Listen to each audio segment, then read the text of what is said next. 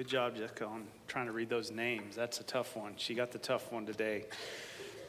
As we start this sermon, Censors and Sinkholes. That's where we're headed today as we look at this unbelievable story from the book of Numbers. When's the last time you read the book of Numbers? It's been a while? That's too long. Come on. Many people, though, have a hard time reading the book of Numbers. And I understand, because as its name implies, there are a lot of lists of numbers in the book of Numbers. That's kind of where we get its name. It starts out with a census, where Moses is told to take a census of all the people in the land. And so there's this long list of numbers as they go through all the fighting men and all the tribes and so forth. And then it gets really exciting, because it goes from a list of people to then tell us where each tribe was to be camped around the tabernacle as they're in the desert, and which tribe packs up what, and who goes first when they are on the move and they start marching. And then from there, it goes on to tell us the list of duties of the tribe of Levi. And it goes into the detailed list of all the clans of the tribe. And then it tells us what each clan is responsible for in the work of the tabernacle. And this is the first 5 chapters of Numbers. It's like reading a field manual or the book of discipline of the Methodist Church, where it's just kind of giving these descriptions of this committee has to have this many people, and it meets so many times a year, and it has to have this many representatives that are male, and this many female, and this many young adults, and so on. So I can understand why many of us don't study Numbers very often, because for the first 5 chapters, it is pretty boring. Unless you're one of those rare people who actually likes list of numbers and order. Anybody? A couple of y'all? Yeah, I love it. For the rest of you, I know it's tough. But once you get past that, then it actually does get into story and narrative. And it's telling a specific story. It is giving us the story of God, of the people of God, after the Exodus, while they're wandering in the desert. The whole book takes place in the wilderness of the desert. In fact, that's what the Hebrew Bible calls it, in the wilderness. And we see the trials and the struggles of the people of God as they are led by Moses and seeking to be formed into the people of God. And this formation is not pretty. It's very frustrating. There's a lot of rebellion. The 40 years in the desert is marked by the constant failure of the people of God. And there's rebellion, there's complaint, but it is also marked by God's presence with the people in spite of their rebellion. And so throughout, even in the rebellion, we see God's presence with them. And then starting in chapter 18 of Numbers, we have this incredible story of a rebellion that takes place once again against the leadership of Moses. And so I want us to reread this incredible story from Numbers. It starts out, "Now Korah, son of Izhar, son of Kohath, son of Levi, along with Dathan and Abiram, sons of Eliab, and On, son of Peleth, descendants of Reuben, took 250 Israelite men." So there's 250 Israelite men, well-known, chosen from the assembly, leaders of the congregation, well-known men, and they confronted Moses. They assembled against Moses and against Aaron and said to them, "You have gone too far. Moses, you've gone too far. All the congregation are holy, every one of them, and the Lord is among them. So why then do you exalt yourselves above the assembly of the Lord? Moses, you and Aaron, you've gone too far. We've had enough of your leadership. We're done with it." Here we see a classic power struggle. And a man named Korah has announcing his candidacy to replace Moses as the leader of this motley band of Israelites. We can kind of relate. You see, if you watch TV at all, you're starting to see a lot of ads for people who want to be president, who want to be the leader. And so here's what's happening is this power struggle of who is going to lead this nation of Israel. And so Korah comes up. And it's interesting because we actually have three different rebellions going on at once here in these two chapters. And we're going to focus primarily on this first rebellion. But Korah and his followers are using an interesting argument against Moses and Aaron's leadership. Here's the gist of this argument. Korah says that because the whole nation is holy, anyone can serve as God's priests in the tabernacle. And he's using as his argument the law, the Torah. We find this in Exodus. You are to be a kingdom of, do you remember the word? Priests. The whole nation of Israel is to be a kingdom of priests. The whole nation is to be holy, to help the rest of the world understand what it means to live holy lives. That text is in Exodus 19:6. And he's basically saying, since all of us are holy and since we are a kingdom of priests, we should have the right to do whatever we want to in the service of God in the tabernacle. That is Korah's argument. But let me try to help and explain and give you a little bit of context here. Korah is from the tribe of Levi. And the Levites were, in fact, in charge of the tabernacle where the presence of God was and where they made the sacrifices. And they had more access to the tabernacle than any other Israelite. But the priestly office was separate from the Levites. The priests, that office was reserved to Aaron and his kin. And part of that responsibility as priest, as Aaron, was to burn the incense to the Lord. Burning incense to the Lord in censers. And they were mad because they couldn't burn the incense of God.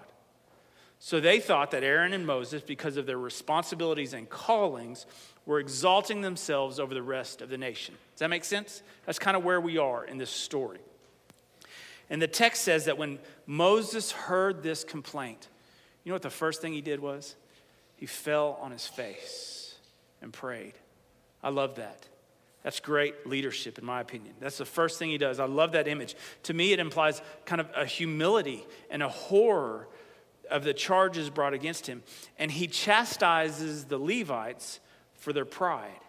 And basically, he tells them, you know what?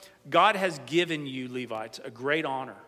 You have this great honor, and you have these responsibilities in the tabernacle to minister to the people. And now you want even more, and you want the priesthood too. And in a play of words, Moses tells Korah, you have gone too far. You are going too far. And so next, Moses summons two of the men that were named earlier, Dathan and Abiram. And they are singled out earlier in the story. And he tells them to come and face Moses. He's like, we're going to have a standoff here. I want you to face me and tell me what's going on. Why are you upset? But they refuse to come. And in fact, they send a reply back to Moses. And here is the reply that they send back. We will not come. Is it too little that you have brought us up out of a land flowing with milk and honey to kill us in the wilderness, that you must also lord it over us?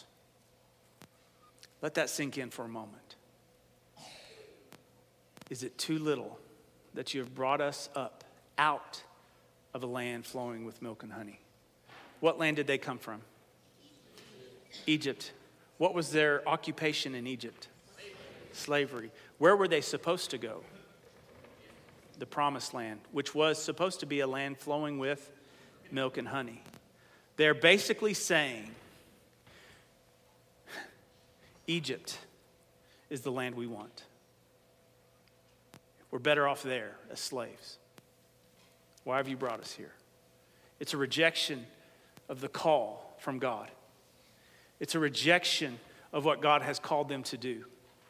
It says, you have taken us from a land flowing with milk and honey. We had it all, forgetting they were slaves.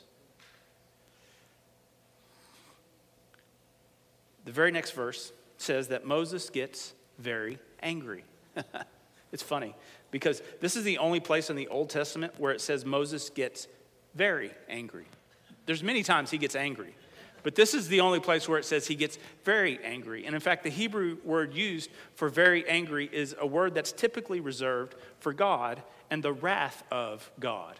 right? So that you can tell that Moses, not too happy in this moment. Moses has had enough, basically.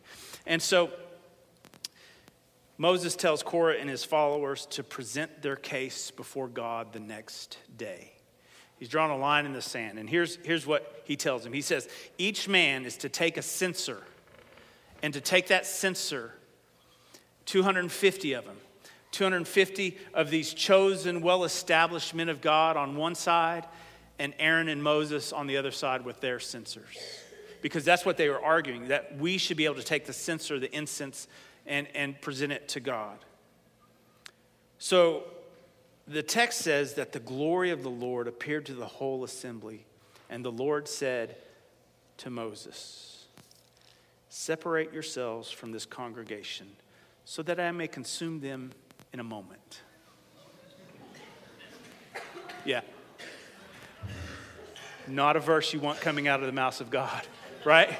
You don't want it to be any, hold on, God, I'm going to go away. I don't care which way, but I'm going away.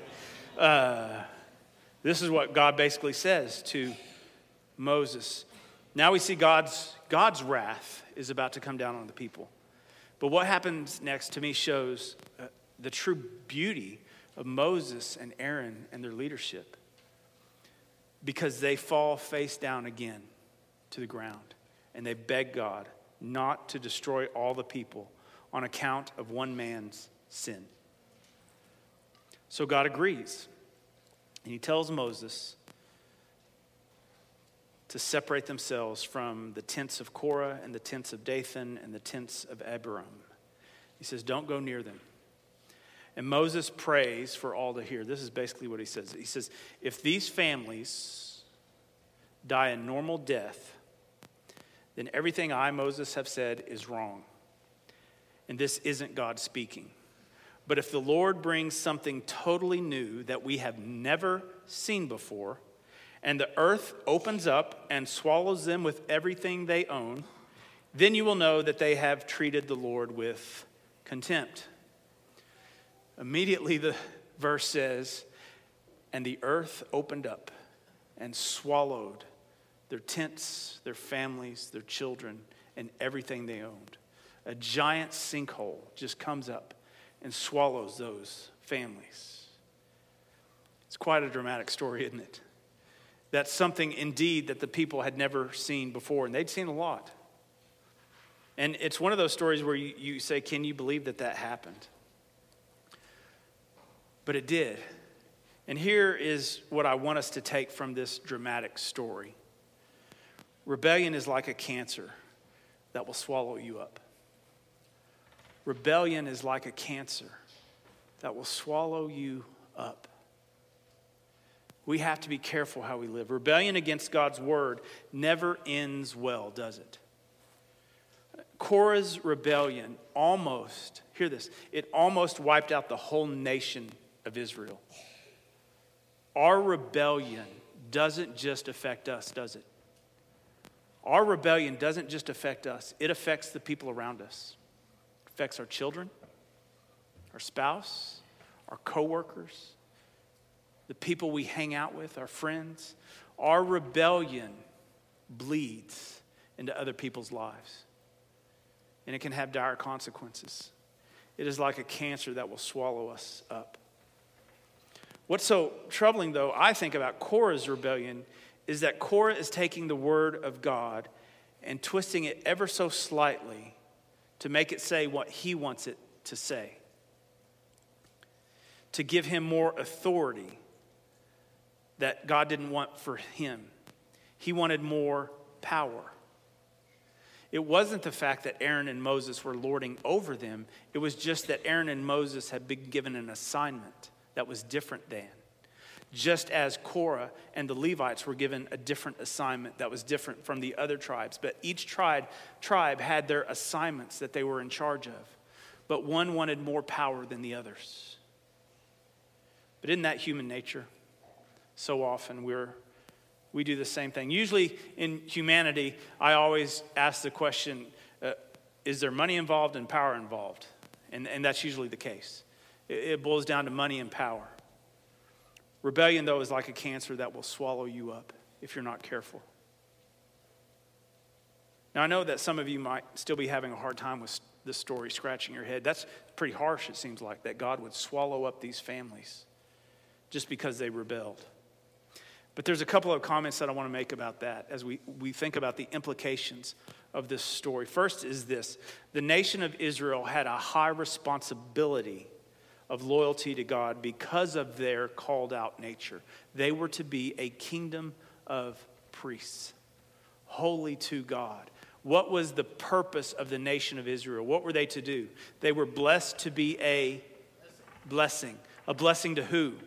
The rest of the world. They were called out to be the example of how to live, so that the rest of the world would look to them and know, oh, this is how to have life. This is what it means to be in God's favor. But here we see this called out people living in rebellion against what God had called them to do. And it had dire consequences.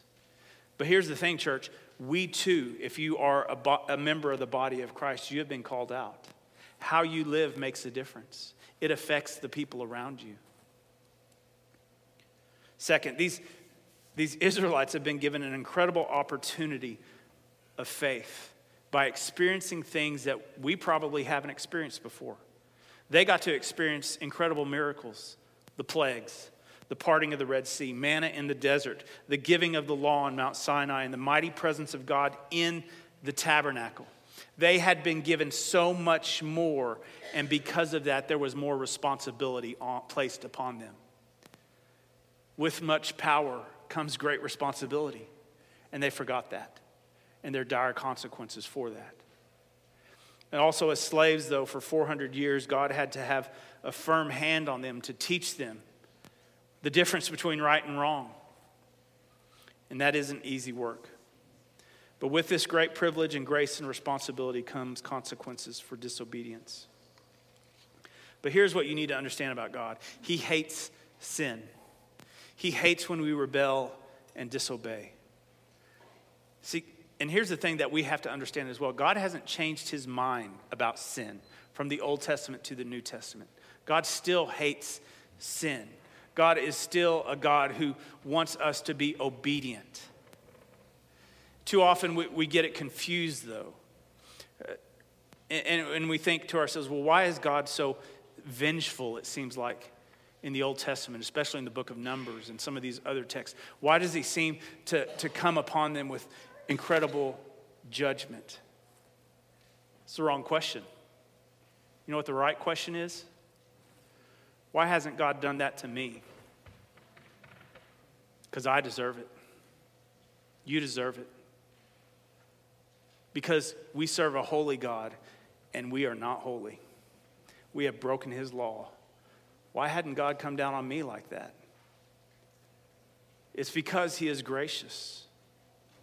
We have to understand also that God's judgment is part of his divine love. Sometimes we don't like that part. We don't like divine judgment and justice when it comes to love. We'll just take the love part, the squishy feeling part. We don't like the hard part of divine justice. But hear this. Listen, this is important. Without justice, you cannot have love. Without justice, you cannot have love. You cannot love someone without providing justice. I love this quote from Roy Gain. He says this: justice is the aspect of love that protects the boundaries of well-being around each individual. Without justice, without those boundaries, you can't have love. You actually have chaos.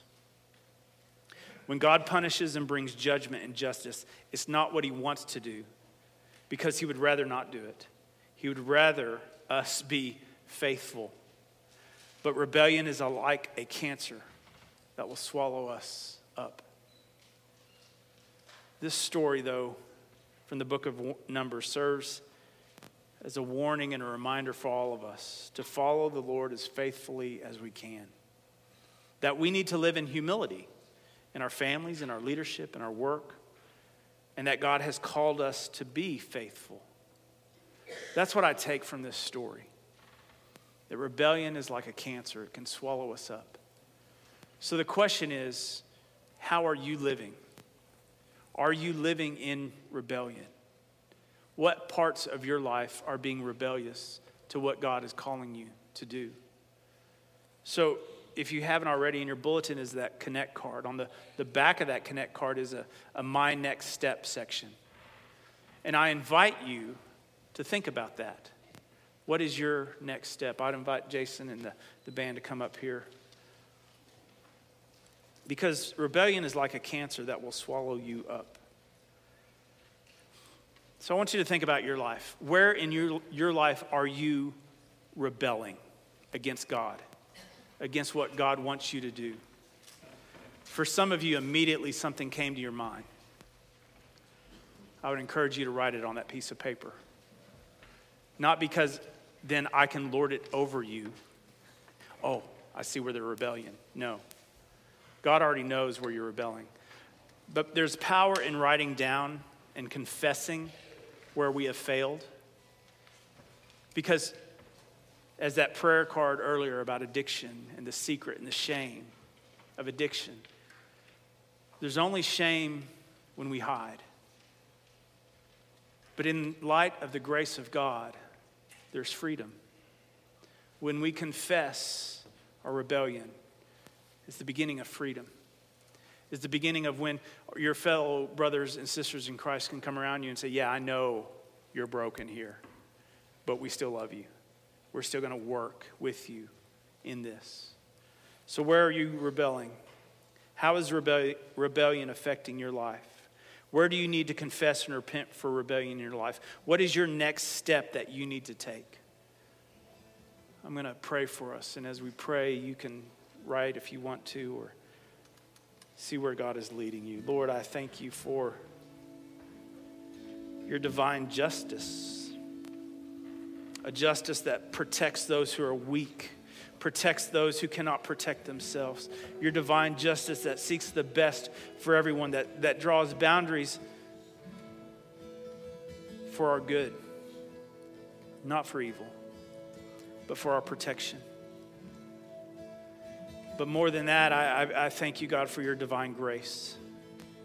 That in spite of our failings, in spite of our addictions, in spite of our shame, that you woo us to you, that you still call us out of shame into the light of your presence. And you don't shame us. You just say, come to me.